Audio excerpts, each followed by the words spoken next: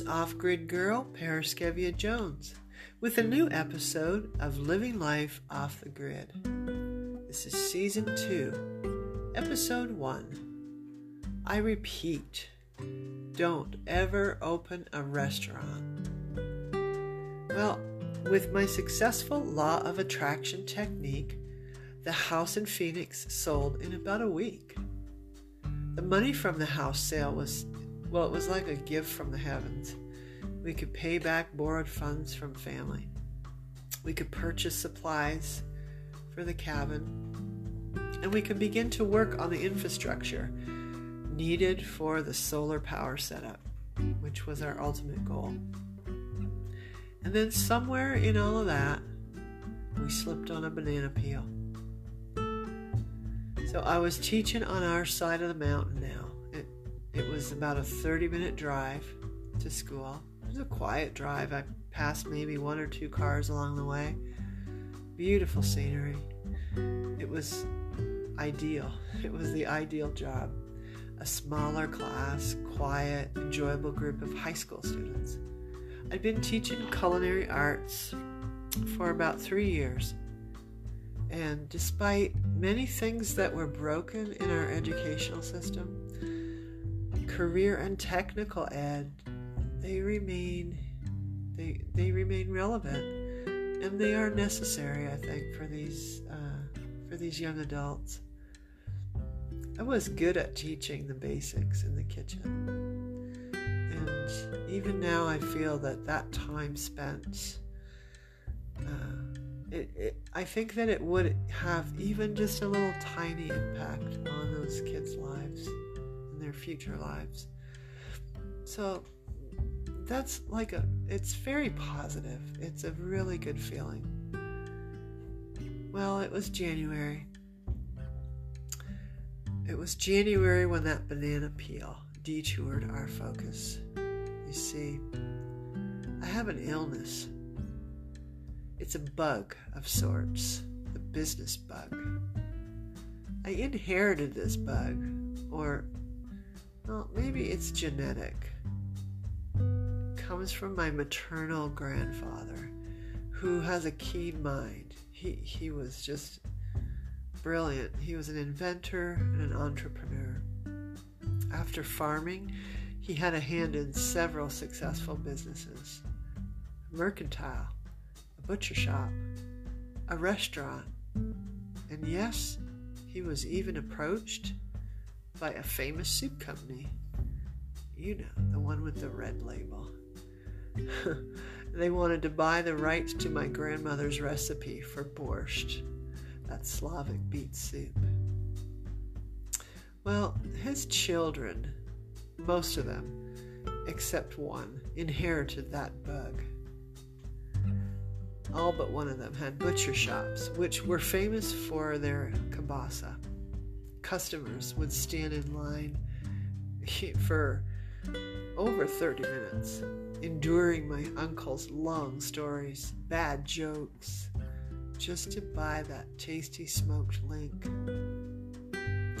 An aunt had the best restaurant in town for over 30 years, and I spent my early childhood in the back rooms of that place, playing with my cousin. Perhaps it was then that I possibly absorbed that business bug. Passed from my grandfather to my aunt, then to me. Maybe that's how it happened. Well, my first business was a health food store in our town at the age of 19. So after a disastrous term at college, my parents set up the store. They were hoping to give me some focus, but I was much too young. And I was much too wild-spirited to be sat in a shop all day. Well, so that lasted maybe 4 or 5 months. I can't remember now. The second business, well, that was quite successful. A bakery that specialized in wholesale cookies. We delivered to 15 businesses or so, and we also had a cute truck doing retail. We drove around neighborhoods and we sold directly to customers. That time was truly the best time in my life, if I look back. It was a perfect endeavor for me. It fed my love for baking and my carefree spirit. But the end came too quick. With the breakup of the relationship, both business and personal, you see, the partner in that business was also my living partner, and so both went sour together. Unfortunately, it was a great little gig for a while there. So after these early trials at entrepreneurship, I fell into the steady and stable life of teaching. That was another inherited bug. Both my parents and sister had been teachers. My restaurateur aunt turned her experience into practical classroom instruction of home ec. You remember home ec? Sewing, cooking. Well, this became my first formal position. By that time, though, home ec had become a career and tech course, and it was divided into 3 separate fields: early childhood ed, fashion design, and then my field, culinary arts. So I managed to suppress my illness for about 3 years. Sometimes I would get an itch when spying an empty building. I'd contemplate what type of business would suit that location. And then into the 3rd year of teaching culinary, the bug surfaced as a full-blown rash when a little restaurant at the edge of town closed and became available for lease. My illness distracted my husband from our goals with the house. He loved me and knew that my aspirations, they couldn't be bridled. And of course, it seemed like a solid investment. I was a skilled and experienced cook. There was no food like Asian or Mexican food. There's no Asian Mexican joints within 30 miles of where we lived. That little restaurant was the banana peel that we slipped on. For 1.5 years, we became immersed in a business that would wreak havoc with friendships, health, and ultimately almost do in our family.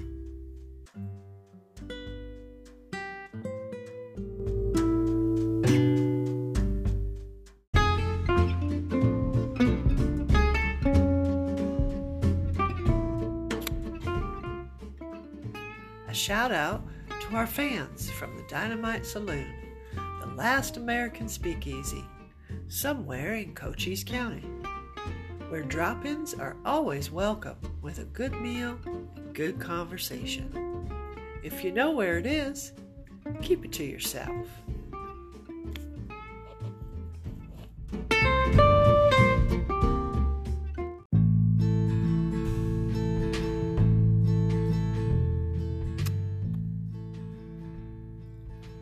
We had good business. Everyone came. We had regulars.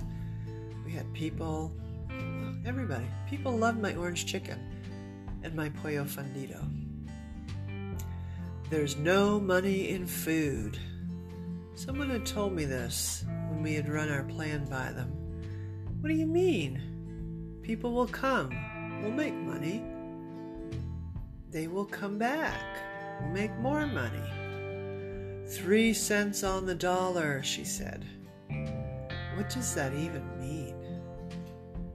Well, what it meant was, it didn't matter how damn delicious my food was, or how many steady customers we had, or how we packed people into that beautiful space we created so lovingly. We were never going to take home more than $300 to $500 a week. Listen to that. Listen to that again. $300 a week. That's $1,200 a month. Well, the stress was immediate from opening day. Staff was, that was our biggest problem. Staff was difficult to maintain. After family members returned to their former peaceful lives, free from my hysterical outbursts, poor kids, we found that there really were few local options for staffing. The pitiful reality of not ever seeing a decent income, working 60 hours a week with high anxiety, well, that really soon took its toll. Stress was like an insidious disease that clouded our judgment. And so we made terrible decisions. We made the terrible decision to move to a house up the mountain, as I thought it would be less stressful to have a real house with electricity and space for our son with his own room. That had to be better. That had to cut down on this stress. Well, what this move really did, now I can see that what it really did was it took us further away from our true goal of why we were here in the first place. The restaurant, that bigger house with the electricity, both of those things took us away from our quiet, from our peaceful, simple life that we had, that brought us all so closer together. Our loving relationships, well, they were deteriorating as we chipped away at each other with anger and blame and all the negative parts of our characters. They reared their ugly heads. And that's what stress does. There was nowhere this was going to end up but bad. That was pretty clear. We closed the restaurant with a huge sigh of relief. The damage done to our family, that didn't disappear. That didn't disappear at all. After 6 turbulent months living away from our purpose, our true home, a terrible accident on a dark dirt road. Well, that accident changed everything. No one could have seen it coming. No one could have seen that one coming. And I went to jail that cold January night.